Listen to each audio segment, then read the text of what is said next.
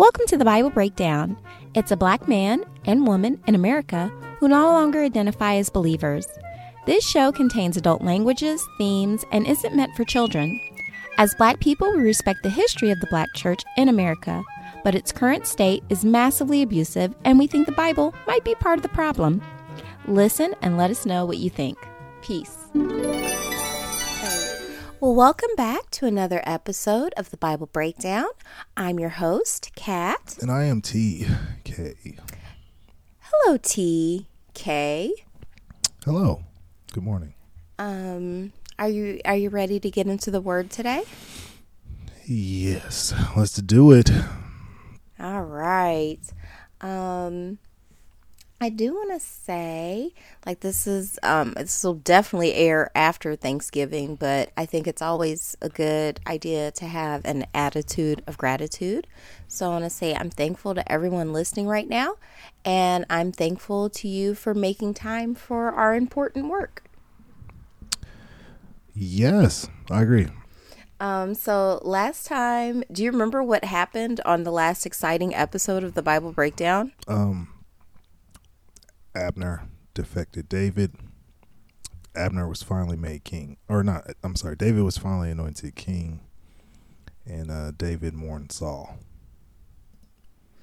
Yeah, so David distinctively was anointed the king of Judah and not Israel. So right now we've got the Hebrews in two different kingdoms. And I think the word kingdom is a rather large word for what was really going on, which is just a tribe of warring warlords. And you said this does have relation to the modern thing with the Israel-Palestine situation? I mean, this is what it has its roots in. Okay. I watched a video about that yesterday. That's what I was asking. Got you. I think it's very important to get as much information about it as possible because it affects our world in an outsized way because of the Bible, which I like to remind people isn't a magic document. It's just a really old one. So, and it just happens to be the first book that got widely printed, but that doesn't make it magic. It just makes it first. Yeah, my interest came from, obviously the situation has been going on for a while. I hope they find an expedient resolution that helps everyone. But I saw a tweet about how if rainwater, you can't Palestinians can't collect rainwater because it's the property of the Israeli government. Yeah, and I was that's fucking crazy. Yeah, that goes too far. You know what perspective I feel I don't hear enough about the conflict is that neither side is a big fan of female leadership. They're both organizations that are very male dominated. And I'm not saying women should totally take over, but I think organizations are better when there's a diversity. Yeah, in all types of diversity. But, gender being one of the, parts of it. But that's just my humble opinion. I'm just a humble podcaster. Yeah, I agree with that. I think we have to have more diversity in leadership. I think when that happens, when women have, in more important roles, it's easier for men to then follow them,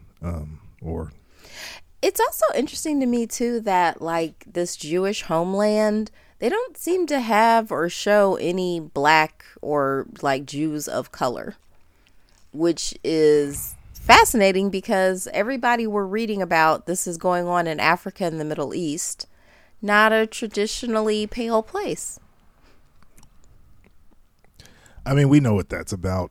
Do we even have to get into that right now? I think we do. You have to remember not everybody has your experiences. So you can look at it through that lens. But for people who are constantly used to only seeing pale faces and consider dark faces a minority, even though on the planet most people are melanated. So I think it is worth saying, like, I will agree, me and you know what's going on because we've grown up in a very color centric society. But for people who just assume that, whiteness or paleness is just the norm for everywhere around the world, it wouldn't faze them. But for me, it's very interesting that this bastion, this stronghold that the U.S. refuses to ever criticize is also could be described as all white. Yeah. No.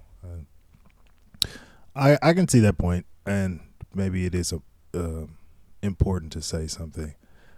So excuse my negligence on that.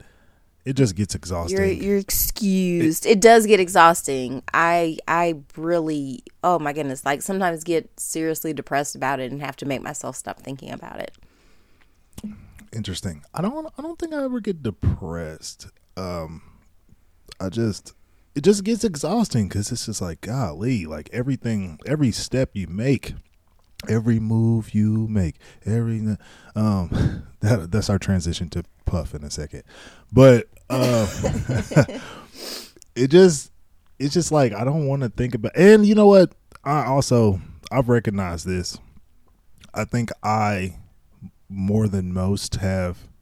I think I brought this up before. Have a privilege as a black man because light skinned. I've realized when I go into spaces, I don't get treated how some of my peers might be treated. Yeah. But I do recognize that there's still a lot of levels of bullshit. So is there ever? Yeah.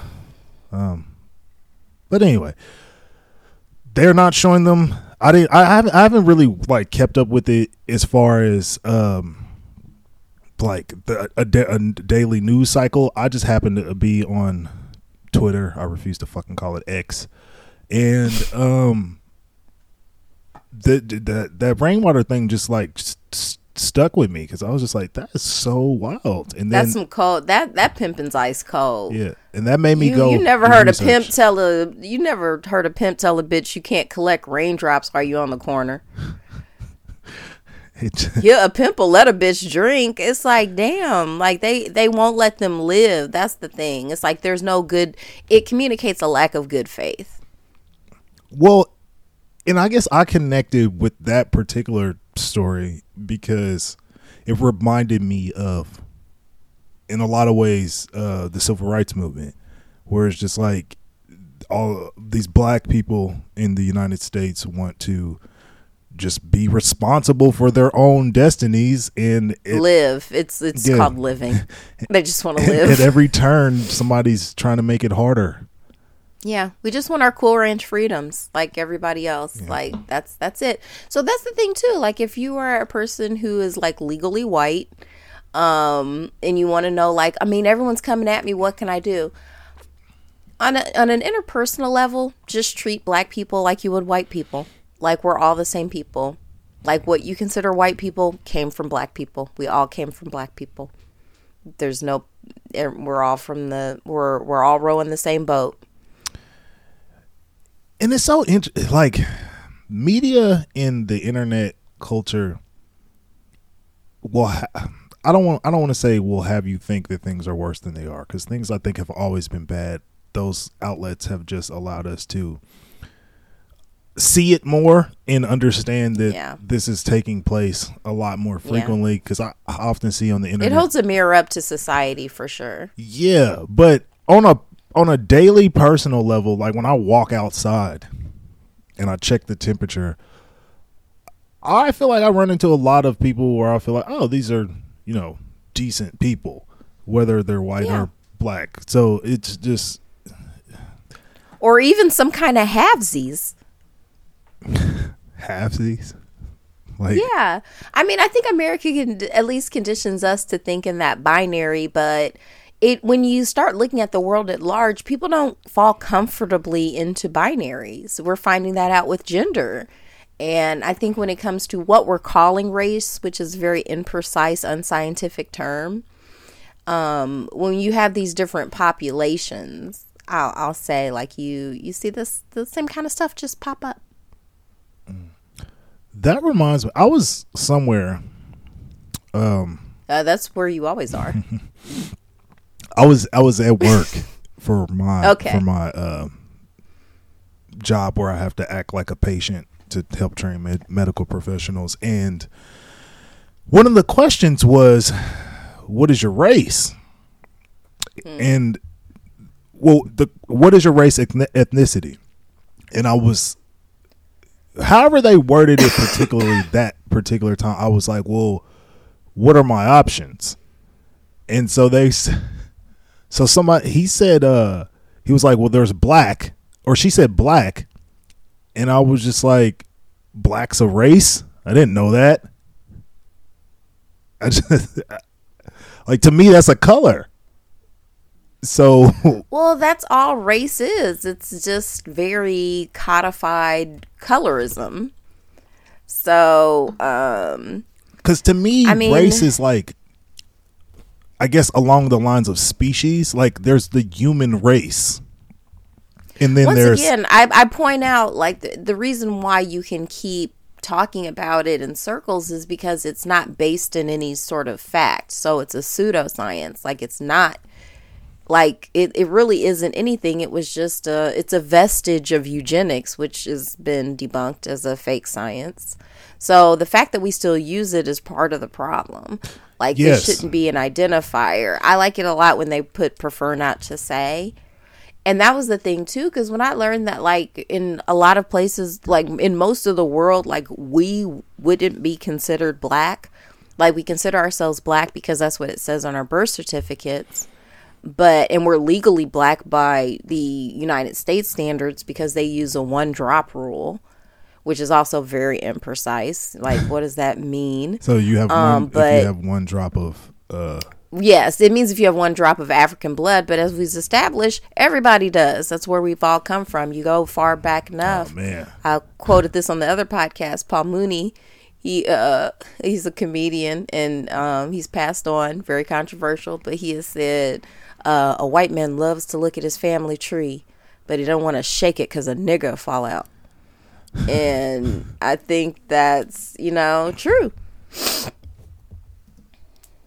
But before we can go on, but like, yeah, that's just a quick primer on race, and it's actual non-existence. Like, people are different colors, but we don't have to sort people by color. That's weird, because whenever you have any kind of genetic diversity in a population, you're going to have different gene expressions, and that means different phenotypes, different colors, nose shapes, hair color, hair texture. And the variety is beautiful and wonderful. So I think, like, trying to say, like, well, you're this type of person because you look like this, it's like, chill out. Well, the last point I'll make on that, and then we can move on, is everything to me relates back to people not wanting to do the work. And what I mean by that is, because what you just said, I'm going to disagree with you right there. What do you mean? That I think a lot of these problems stem from people not wanting to do the work, like that, what you just said. But I wasn't stopping you. I was saying I agree with you. Oh, I thought you said you were gonna disagree with me. I was just like, No. What is there to disagree? All right. No, Well, yeah. I strong agree. Well, because in the, like you said, this is kind of a pseudoscience when we get into the whole race thing, and so people not taking the time to go understand or even be put in positions where they're being taught that this is kind of not the way we should do things. We kind of just accept what is given, creates a problem. And we've seen that with the race thing. We see that with the whole reason we're doing this podcast. We see that. So it just continues to, I don't know, I guess shake my faith in humanity, because people kind of just want it easily handed to them. And I'm constantly reminded every fucking day that you actually are going to have to work a little bit harder than you thought you were going to have to work to make the world a better place, and to get the results that you want. I was watching Jeannie Buss, who is the owner of the Los Angeles Lakers, which is a basketball team in the United States. And she had got asked a question like, when do you get to take a break or whatever? And she was like, really, I don't. Like, you always have to be on. My phone is constantly ringing, or I'm always doing a text. And that to relate that to this, it just makes me think like that's kind of how you have to be when it comes to learning and knowledge. Like you always kind of have to be on. That's not healthy. I mean, it's not. But I mean, I wouldn't recommend that. But I would say to your point about, maybe losing your faith in humanity. That's kind of how I felt when I heard the Diddy story. Because I was like, the fact that it didn't surprise me, I was like, well, damn. Oh, it didn't surprise me either. Yeah, because I was like, that tracks. And it's like, God damn it. Like, why does this, how do we stop it? Like, I would like to stop domestic abuse. I really would like to stop all the abuses. I think that's why I'm so passionate about getting the word out about the Bible and what it actually is as opposed to what it's Did he branded ask that as. shit quick? You see, he already settled, right? Yeah. I was like, and I think that is the fastest I've ever seen that. So I was on a podcast last night and I got not into it because the whole point of the show is to debate stuff. So one of the other guests on the show, he was saying it looked suspect because it was 4 days from the statute of limitations for her ever being able to do something about it.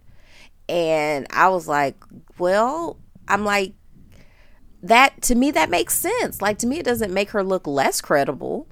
It's just like, he's like, why didn't she say something earlier? It's like, well, there's no good time to ever do this stuff. That's the thing. Like, no matter when you do it, there's always some kind of scrutiny. I'm like, does it make it a safer world when we ask those questions for people to come forward, or are we making it harder for them? That's like saying, whenever you have a deadline for like, I don't know, like for insurance or something, like, like insurance, you usually get like a 31-day period when you go to a new job. And that's like saying, why did you wait to the 29th day or some shit like that? It's just like, I mean, you did, like, you might have been on the fence. Do I want this insurance? Do I not want this insurance? Do I want to test, or do I want to take this to trial? Do I not want to take, like, it's just, that's just what it is. Now, do you think there should be a statute of limitations for sex crimes? Like, obviously there should be statutes of limitations, but on certain what is crimes, what is the current timeline? Do you know? I don't know. I think it might be 20 years. I don't know though, because it might be different from state to state too. So, because it would be filed with the state, so it would be different from state to state. But one of the things that's interesting to me is that one of the organizations that's lobbying super hard to make sure that there is still a statute of limitations for sex crimes. I'm actually going to see if you can guess. Do you think you could guess the organization that's fighting really hard to keep statute of limitations for sex crimes? Before I answer that, to answer my own question, because I just Googled it. It does vary from state to state. It looks like, because the first state that popped up is our state, and so ours is 5 years for statutory rape, and that's not a long time. It says 7 years from the date of the incident for. Okay, so anywhere from 5 to 7 years. So, like, do you think, like, which organization do you think is fighting super hard to keep these statutes? It's an organization and not a party. Yes. When I say it, you're going to be like, Planned Parenthood? I don't know. What? Why would they want? I don't know. You asked me a question. That was the first person. Sorry. I'm sorry. The Catholic Church. They're fighting for statute of limitations. Yes, because if there is no statute of limitations, they're going to get way more lawsuits against them. Oh, okay. That makes sense. Yeah. So they want to me, the statutes really protect abusers in these situations, especially given the nature of sex crimes. The thing I wanted to make clear, whenever you're ready, that's the right time to do it. So to tell somebody like you should have done it back when, I would have cared about it, I don't want to hear that noise. Like, for people who've been through this, they need to, whenever they feel like it's time to do it, that's the time to do it. And it makes it a safer world when you say it, because your silence will not save you. And I was going to agree with you before, because when I just in my head thought about it from a more petty level, there's no get back, or there's no like what did they say? There's no due date on the get back or some shit like that. But basically, yeah, like, you know, if you did something in the past, like, I think you should have to answer for that, no matter. So yeah, I don't think we should have statute of limitations actually for any crime, I guess. Well, I'm going to say specifically for sex crime. I think for some crimes, because it can overload the justice system, like if you can go back to anything, and like it does, there is some logic around that. But given the nature of sex crimes and the fact that making it more difficult to report these people makes our world less safe, because the other thing it does is it sends out a warning. Because now it's like, okay, young women who may not have heard this before have now heard it. And now you're hearing this over and over again. So you won't be going in situations like, oh, I met this pop star and he's like, seems really into me. Like, no problems there.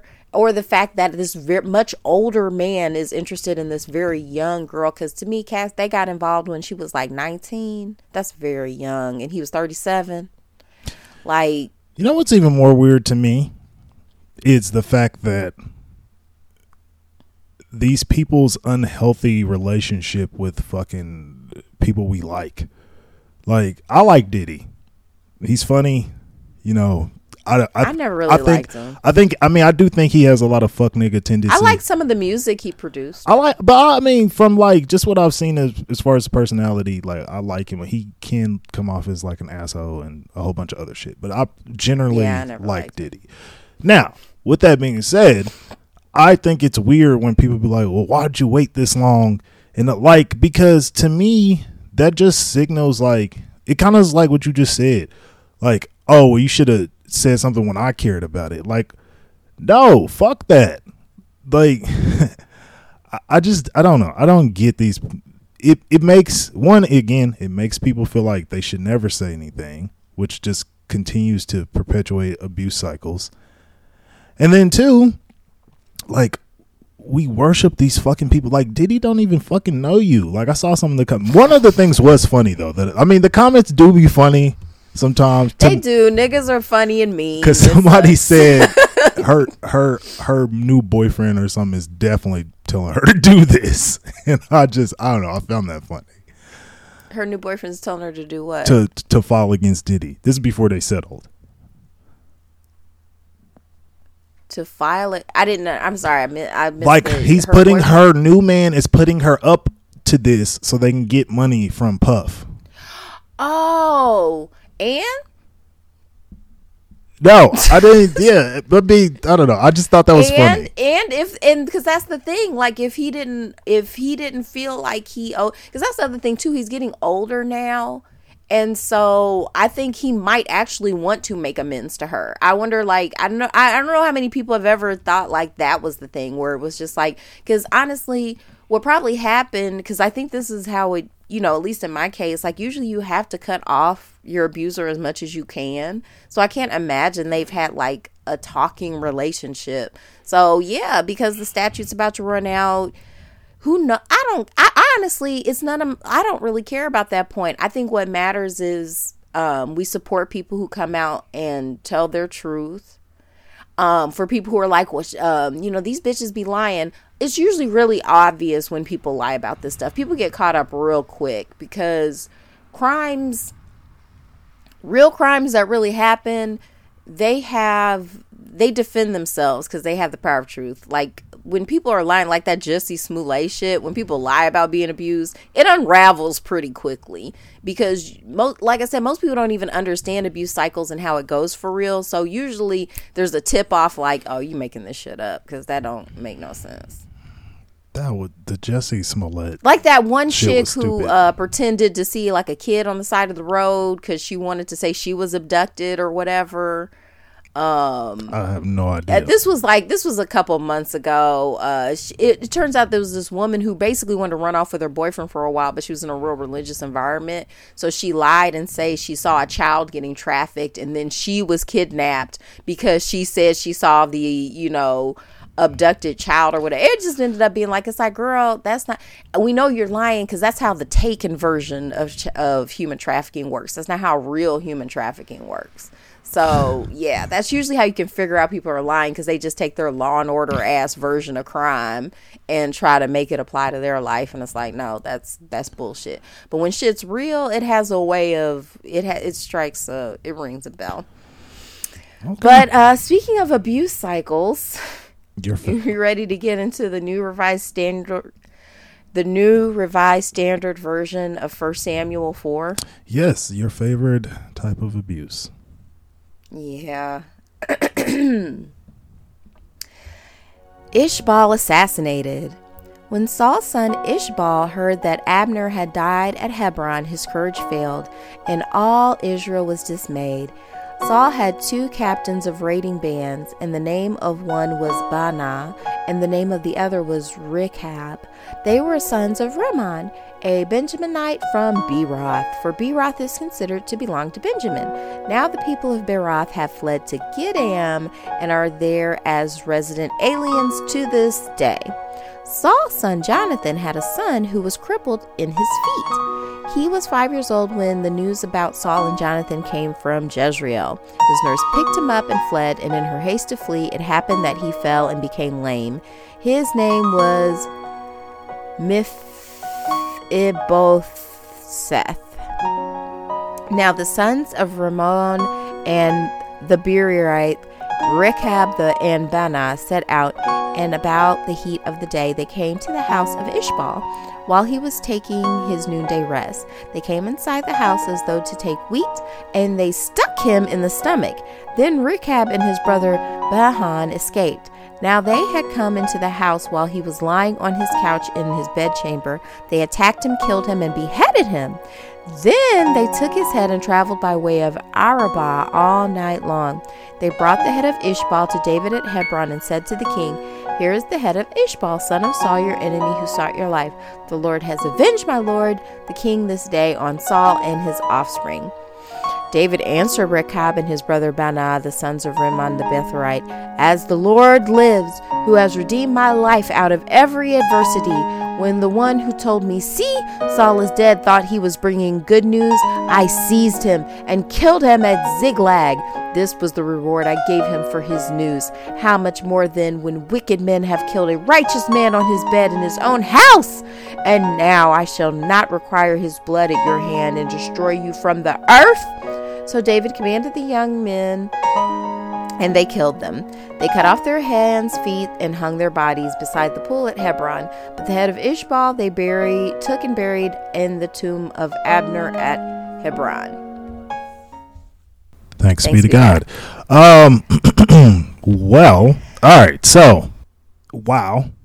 The stabby. You know what this story reminded me of as I was reading? Diddy. No, what? No. This reminded me of the Sopranos episode where those 2 guys tried to kill Chris. You remember that episode? I haven't seen Sopranos. Okay, well, it's an episode where these 2 guys are kind of, they think they can move up in the ranks by killing Chris. Were these the 2 dumb ones? Yeah. Okay, I remember that because yeah. They think they can move up in the ranks by killing Chris and like kind of get in better with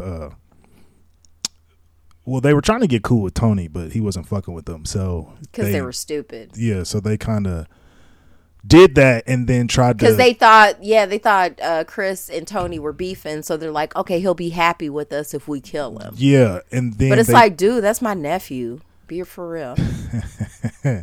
And so I don't know. That kind of just made me think of that because I mean, they did this. They killed Ishbal, and then they went to David, and David was like, "What the fuck?" Basically, he wasn't feeling that, and so he ends up killing them.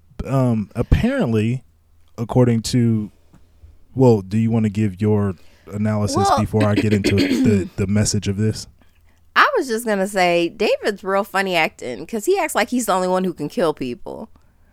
Oh. Like, you know, you're gonna love the message then. Okay, cool. And it was super weird to me. They just threw in there that one guy, Mephibosheth, and like they just threw in there that he got his feet fucked up when he was little because his nurse was clumsy. I don't know what that had to do with the story. That felt out of place.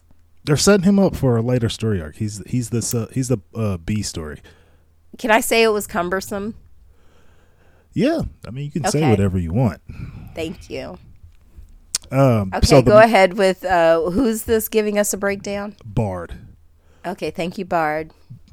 According to Bard, the message of the story is David's response to Ishbosheth's assassination demonstrates his commitment to justice and his refusal to tolerate violence and treachery, even in the pursuit of power. He understands that true leadership requires integrity and compassion, and he is determined to rule Israel in a way that honors God and brings peace to the land.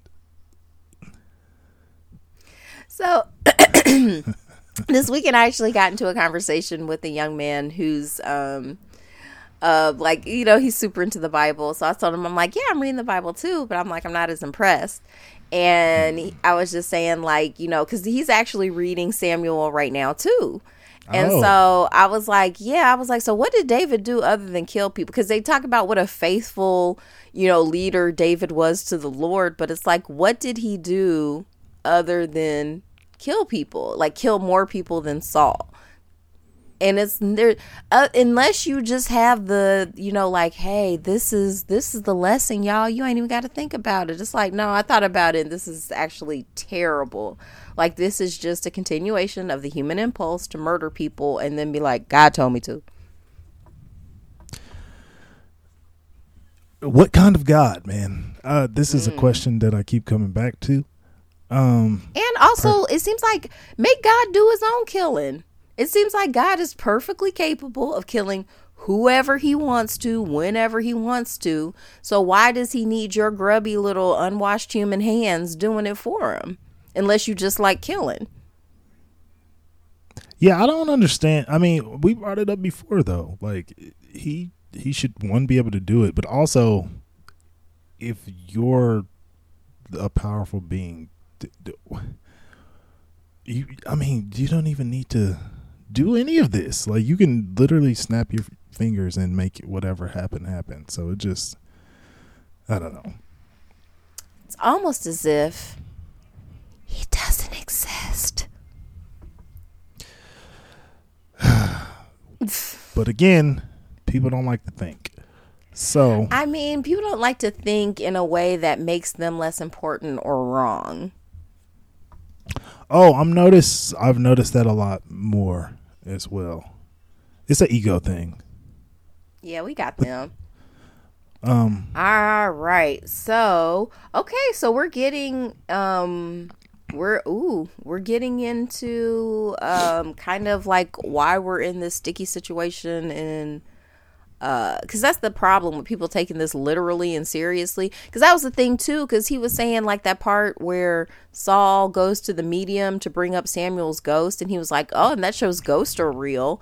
I was like, or somebody just wrote that down like every other ghost story. Like, and here's another point, and this is how I know ghosts aren't real, because if ghosts were real, the ghosts of former slaves would be haunting all these white people.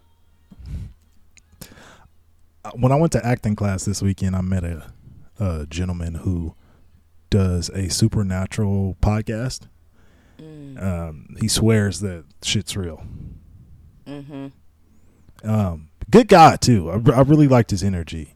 Shout out him because he's been doing podcasting for 14 years. It makes for a funner world if there's this like supernatural underworld. But since people don't even understand the natural world, what makes you think you could understand a supernatural world? I guess I don't know what to call myself, but I often find like these people's amazement with like aliens and ghosts and supernatural shit. I don't much care. I don't. If it were real, I would totally care. But since even it's if just it was stuff real, people like, made is it up, impacting me directly? I mean, that's the thing. You wouldn't know unless you studied or looked into it. But since it's just some stuff people made up, it's not worth looking into. Okay, I'll give you that, because it could be one of those things like, I don't know, like gravity, where it's there, but we don't really acknowledge it, but we know it has a presence. So yeah, but we can study. But that's the thing with gravity. We can study it and learn about it and how it affects like time and how our mass affect gravity. Like all of that stuff is really fascinating and interesting to learn. Like the stuff with ghosts, like that's just something, because it's just an extension of our fear of death, because we want to believe we can be a ghost and live on forever after we die. But we don't. You just die. It's fine. I think those type of narratives combined with this is where I get disappointed, is where it's harmful with humanity. Yeah, because it's harmful, because it allows people to think that they have more time than they do. Yeah. And it allows people to waste that time. Yeah. And put shit off. And no, I don't know. I think it's way more empowering to wake up every day and be like, you know what? This might be the last day. This might be the only time I ever get. And I should take advantage of that. Yeah. And given recent events with me, that's really made me be like, you know what? Gonna take advantage of all these moments, you know. Hell yeah. Yeah, hell yeah. I'm the captain of my soul. All right, you want to tackle Samuel 5? Yes. David anointed king of all Israel. Then all the tribes of Israel came to David at Hebron and said, look, we are your bone and flesh. For some time, while Saul was king over us, it was you who led us out Israel and brought it in. The Lord said to you, it is you who shall be shepherd of my people, Israel. You who shall be ruler over Israel.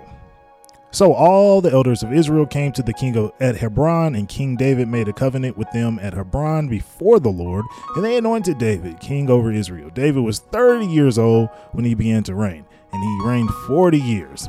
At Hebron he reigned over Judah 7 years and 6 months, and at Jerusalem he reigned over all Israel and Judah 33 years. Jerusalem made capital of the United Kingdom. That's interesting.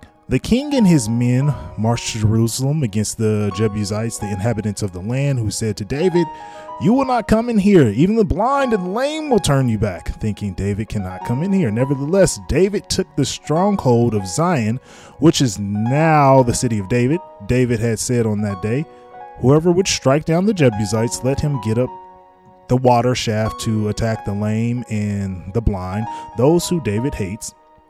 Therefore, it is said, the blind and the lame shall not come into the house. David occupied the stronghold and named it the city of David. David built the city all around from the Milo inward, and David became greater and greater, for the Lord, the God of hosts, was with him.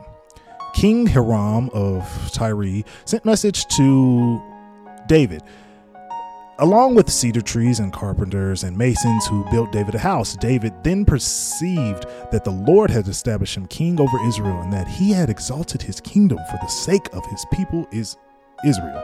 In Jerusalem, after he came from Hebron, David took more concubines and wives, and more sons and daughters were born to David. These are the names of those who were born to him in Jerusalem: Shammua, Shobab, Nathan, Solomon, Ibhar, Elishua, Nepeg, Jabhia, Elishama, Eliada, and Eliphelet. Philistine attack repulsed. When the Philistines heard that David had been anointed king over Israel, all the Philistines went up in search of David, but David heard about it and went down to the stronghold. Now the Philistines had come and spread out in the valley of Rephaim. David inquired of the Lord, shall I go up against the Philistines? Will you give them into my hand? The Lord said to David, go up, for I will certainly give the Philistines into your hand. So David came to Balaam Perazim, Baal Perazim, and David defeated them there. He said, "The Lord has burst forth against my enemies before me like a bursting flood. Therefore, that place is called Baal Perazim." The Philistines abandoned their idols there, and David and his men carried them away. Once again, the Philistines came up and were spread out in the valley of Rephaim. When David inquired of the Lord, he said, "You shall not go up. Go around to their rear and come up upon them opposite the balsam trees. When you hear the sound of marching in the tops of the balsam trees, then be on the alert, for then the Lord had gone out before you to strike down the army of the Philistines." David did just as the Lord had commanded him, and he struck down the Philistines from Geba all the way to Gezer. Thanks be to God. Wow. So, so I had some time to think.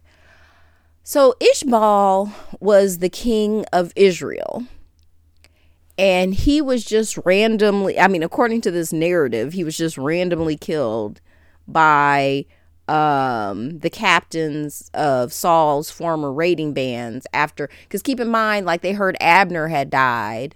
So their reaction was like, well, let's get in good with David and bring him the head of the king of Israel. And then, to me, what's more likely scenario, because to me, this is just all propaganda. Like, none of this is real. For real. Like, if David was a real person, I don't think the God of the universe was telling him to kill people or telling him the best ways to kill people. I think that's just part of the narrative. But I think what's more likely scenario, if this is any way grounded in fact, is that David had those captains, like Abner's captains, kill Ishbaal to consolidate the kingdoms, and then killed the assassins, because that's what you do. I feel like he's pulled this move a couple times, actually. I think a lot of people throughout history have pulled this move. Like, it's a pretty well-known power grab. Like, let me kill this guy and take his stuff, and then kill the people who helped me do it. Yeah. So, but the problem is there are millions of people in this world who believe that the God of the universe was talking to this unwashed polygamist murderer, and that, Jerusalem is still the city of David, and now everybody's fighting over the scraps. So, because I think people desperately, I don't know, like, it's just so obviously bad that because it just so happens David's like, hey, shall I go up against the Philistines? And God was like, yeah, you should totally go up against the Philistines. It's like, hey, that's great. That's what I want to do. It's like, what? Like, okay. You know what I really, you explaining that made me think of, you know what I really like about The Last Jedi, the new Star Wars, the I guess the sequels to the originals, whatever the new trilogy is. One of the things when he was like, yo, you should join me, you should let go of the past. And that was kind of like, I guess, a metaphor also for us to let go of the old Star Wars and kind of like, let's explore new avenues. And I feel like that when it comes to this material. I think that, because Star Wars was always a veiled metaphor for our own society. Are you being for real? Yes. Like the Jedi were the priest class, and the Empire is, all the empires that Earth, that humans have created. Like, yeah, it was a. Interesting. Fun fact about the Jedi, because people often think that the Jedi can't have kids. That is actually not true. The Jedi just cannot marry or actually, they can't marry and fall in love. They can still fuck and have kids. Okay, there you go. That's always how you want to do things. But that's true of even the priest class, in the Catholic Church. Like, that was newer thing where you couldn't have kids. Like, at first you could totally have kids, and then they were like, hey, we're losing too much money. So they were like, nah, you can't have kids. It's like, wait, God, can we have kids? Oh, nope, just hearing in from God, can't have kids. I brought that up to say that I think that a lot of the problems that we fall into with the modern world we live in is that we are unwilling to let go of some past things. And because of that, it causes a rift in our society where I think some things are definitely good to have structure and provide value, but I think we should always be looking forward on how do we improve upon the design of things. And I don't think that happens often. I think we get so ramped up in, is the word bureaucracy? I don't know. We get so caught up in just holding on to old things that it hinders us from moving forward. It does. Now, it's called being conservative. That's why I say like just conservatism is just inherently bad because it's a denial of the need for change. Well, there is a I don't want to say study. There is another form of thought out there that if we change too quickly, sure, it can have a negative effect. Of course, it can be destabilizing. It doesn't mean like change everything all the time. Like I think, red light should still be red. It's just but the things that aren't serving us should be changed. Yeah. And there's no point in being like, but what if God sends the locusts? It's like, just chill out. Like God ain't thinking about you for real. I'm gonna be very interested for like generation, I guess Gen Z, and then the whatever the generation is after them, to see how they, when the world is placed in their hands, and how they, do with it when it comes to society. When it comes, I have to believe they're going to do a better job. But for one, I think, I think they will in some ways, and I think in other ways, maybe not. Of course, that's how things always are. Like, it is hard to know what that balance is of what to keep and what to throw away. There's just always, that's just life though. You do your best. What can you do? Yeah. All right. 2 Samuel 6. Wait, whoa. Wait, you never read that? Did we not already read 2 Samuel? Am I tripping? Yeah, no, you just did 5. Oh, okay. Yes, you are in fact tripping. No, you just read something. Because I was responding to what you just said. We were having a conversation. Like you just read 1 Samuel 5, and we were responding to that. And now it's my turn to read 1 Samuel 6. Once I start, you'll see. It'll feel new. Trust me. I don't know. I'm a great producer. Whatever. I'm doing great. Like, just trust me on this one. Okay. 2 Samuel 6. David again gathered all the chosen men of Israel, 30,000. David and all the people with him set out and went from Baal Judah to bring up from there the ark of God, which is called by the name of the Lord of hosts, who is enthroned on the cherubim. They carried the ark of God on a new cart and brought it out of the house of Abinadab, which was on the hill. Uzzah and Ahio, the sons of Abinadab, were driving the new cart with the ark of God, and Ahio went in front of the ark. David and all the house of Israel were dancing before the Lord with all their might, with songs and lyres and harps and tambourines and castanets and cymbals. When they came to the threshing floor of Nacon, Uzzah reached out his hand to the ark of God and took hold of it, for the oxen shook it.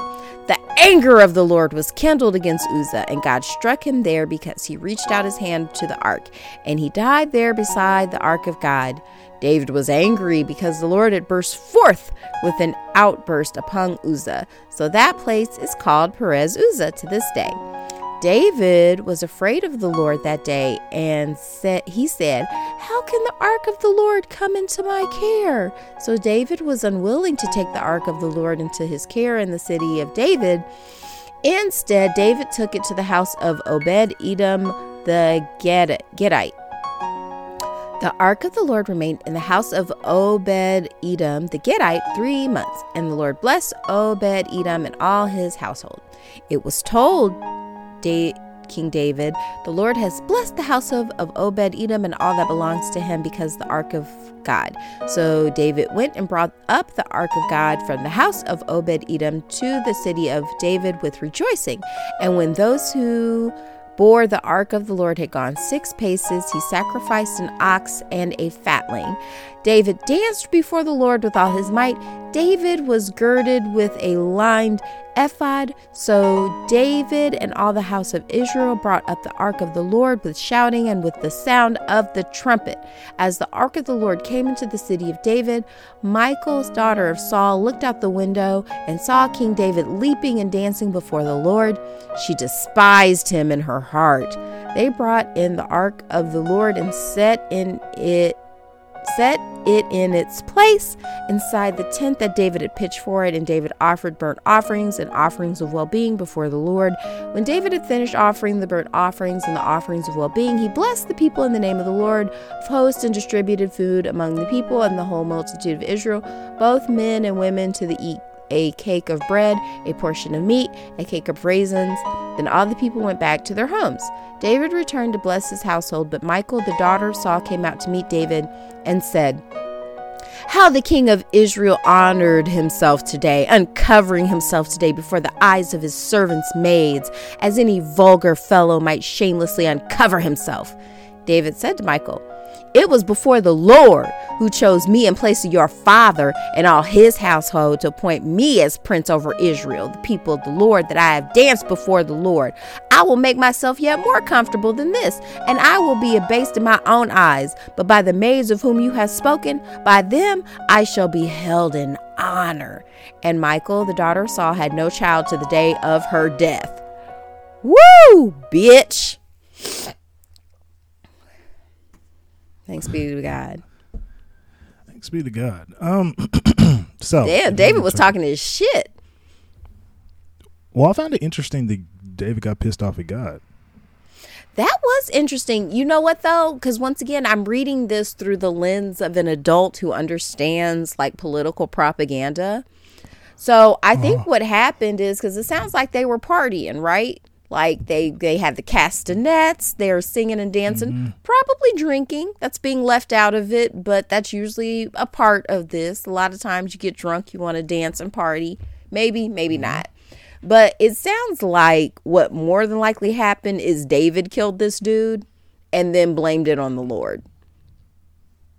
Because if you're seeing things from my lens, which is the Lord is just David's imaginary friend, who just kind of co-signs whatever he wants to do, you can also just blame stuff on him. It's just like that evil spirit that the Lord sent on Saul and, just conveniently lined everything up for David. It's giving Diddy, where it's like, I don't actually ever really get my hands dirty. I just let my goons do everything or whatever. And then blame it on somebody else. And he didn't have to and once again, we're kind of glazing over the part where he's taking a bunch of wives and concubines too. It's kind of weird because the people who follow this book now are very anti having sex with other people, but David seemed to be super into it and the Lord was super cool with him. Yeah, I found a lot of... Oh, and one more thing. I'm sorry, because that was what the Elijah Muhammad, he always used to cite David whenever he was being a shitty leader. And it's like, well, God still chose him. It's like, bitch, y'all are running the same play. You killing people to consolidate power and fucking all the hoes.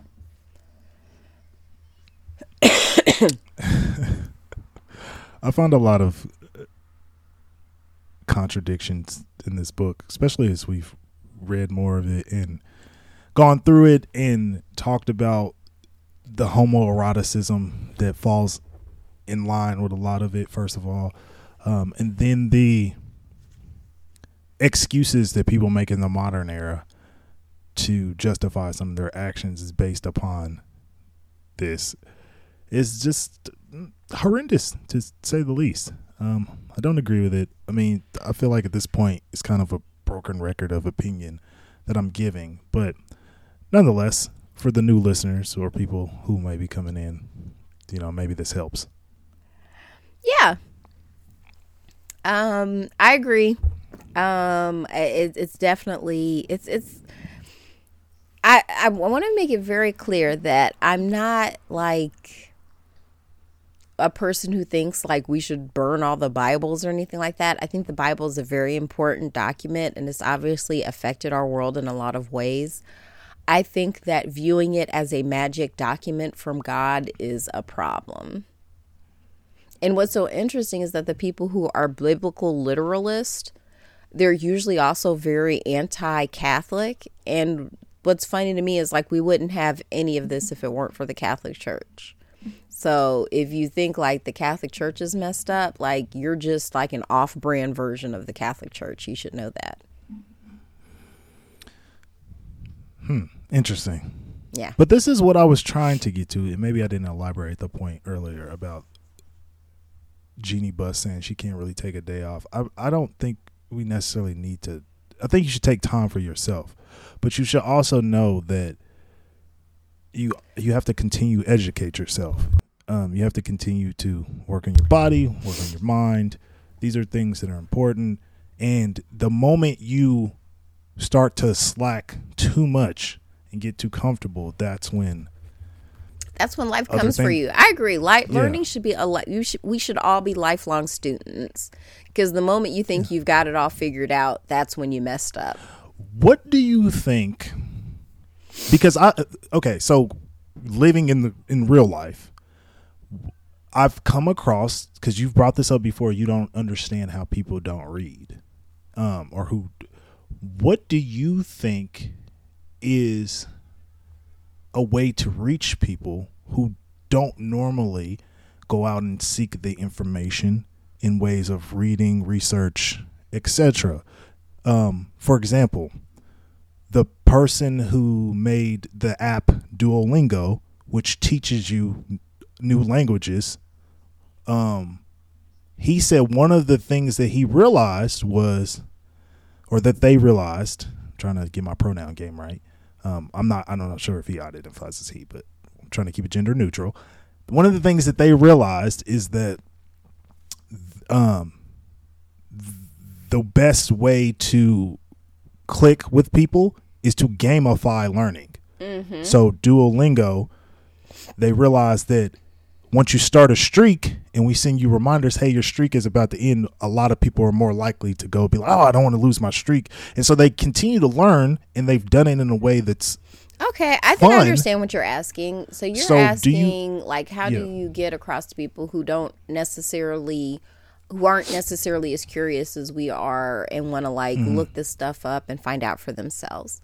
I think the best way is by asking people questions. I think there should be because that is almost a type of game, using the Socratic method, because people trust the stuff that it's like Inception, the stuff that they come up with. They don't want to be told they're wrong. They want to be they want to discover, give them the opportunity to discover it instead of trying to push it on them. So that would be my suggestion, is ask questions, because a lot of times when people are like that, these are questions they've never asked themselves. And that's why a lot of times people get frustrated with children. I love children because I love a new perspective. They have fresh eyes on everything. And so since I'm not afraid to have my viewpoints challenged, I love that. But for people, there are people who hate children. And I think they're the same type of people who don't like answering questions. They'll be when they're but why? And it's oh my goodness, or they're ashamed of saying, I don't know. I'm never afraid to say, I don't know, because I know I'm never going to know everything. Oh, we're so late. I'm just now reading our comments from YouTube from when we did God Awful Movies. But there were people in the comments who were trying to drag you for not knowing what masochist meant. But I'm most people, nobody knows. See that. Oh, yeah. I fired back on your behalf. Super late, 3 months later. But I don't need. See, one thing that I've learned is for those who may have transferred over to listen to us, I'm not here to say that I know everything. See, I think that's where people get fucked up, where they claim that they know everything and they act as if. I'm going to go comment on that shit. But I'm perfectly comfortable just being yeah, I don't know. I think it's very arrogant to go into life and be like, man, you never You never seen that, or you don't know what that means? Like, yeah, at one point there was a time where you didn't fucking know, buddy. Yeah, there was a time. Yeah, so no one. I put in the comments. Nobody knows all the words, and asking is how we learn. So, and to me, it's very similar to that thing of like asking people like why they waited so long to come forward with their story. It's like you're not making it a safe environment for people to come out, and then whenever you're like, you didn't know that, you're not making a safe environment for people to ask questions and learn.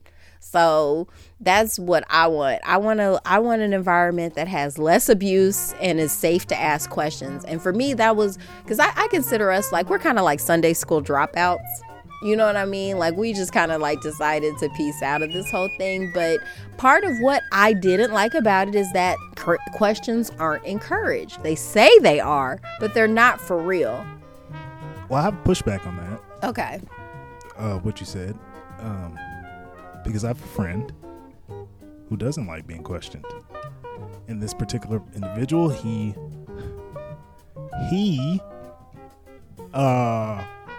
feels like when you're asking too many questions to him, why the fuck do you want to know?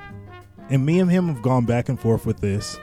Well, no, I'm just saying you're talking about like for like people who don't want to read, like how to get them. No. Yeah, right. But I think another perspective of that is when you do start asking people questions, because I agree with you totally. I think I think there's a quote out there about the most personal thing you can do is ask somebody a question, because then it makes them feel like they're important. Yeah, because they are. My whole thing is like I'm not even doing it to be manipulative. People are important. Like we need each other. But I mean, I just wanted to clarify. But also, I wanted to because I do have to get started today. Yeah, I had a hard stop time at 8:30 so that I won't be late for work. All right. Well, be curious, not judgmental. I think that is what we got. Real quick. Today. Next time on Bible Breakdown, God does a covenant with David. There's some David wars. That's pretty predictable. And then David's kindness to Mephibosheth. Right, well, I'm looking forward to that. Yes, and your body belongs to you. So have some fun with it. biblebreakdownpodcast@gmail.com. See you next time. Peace.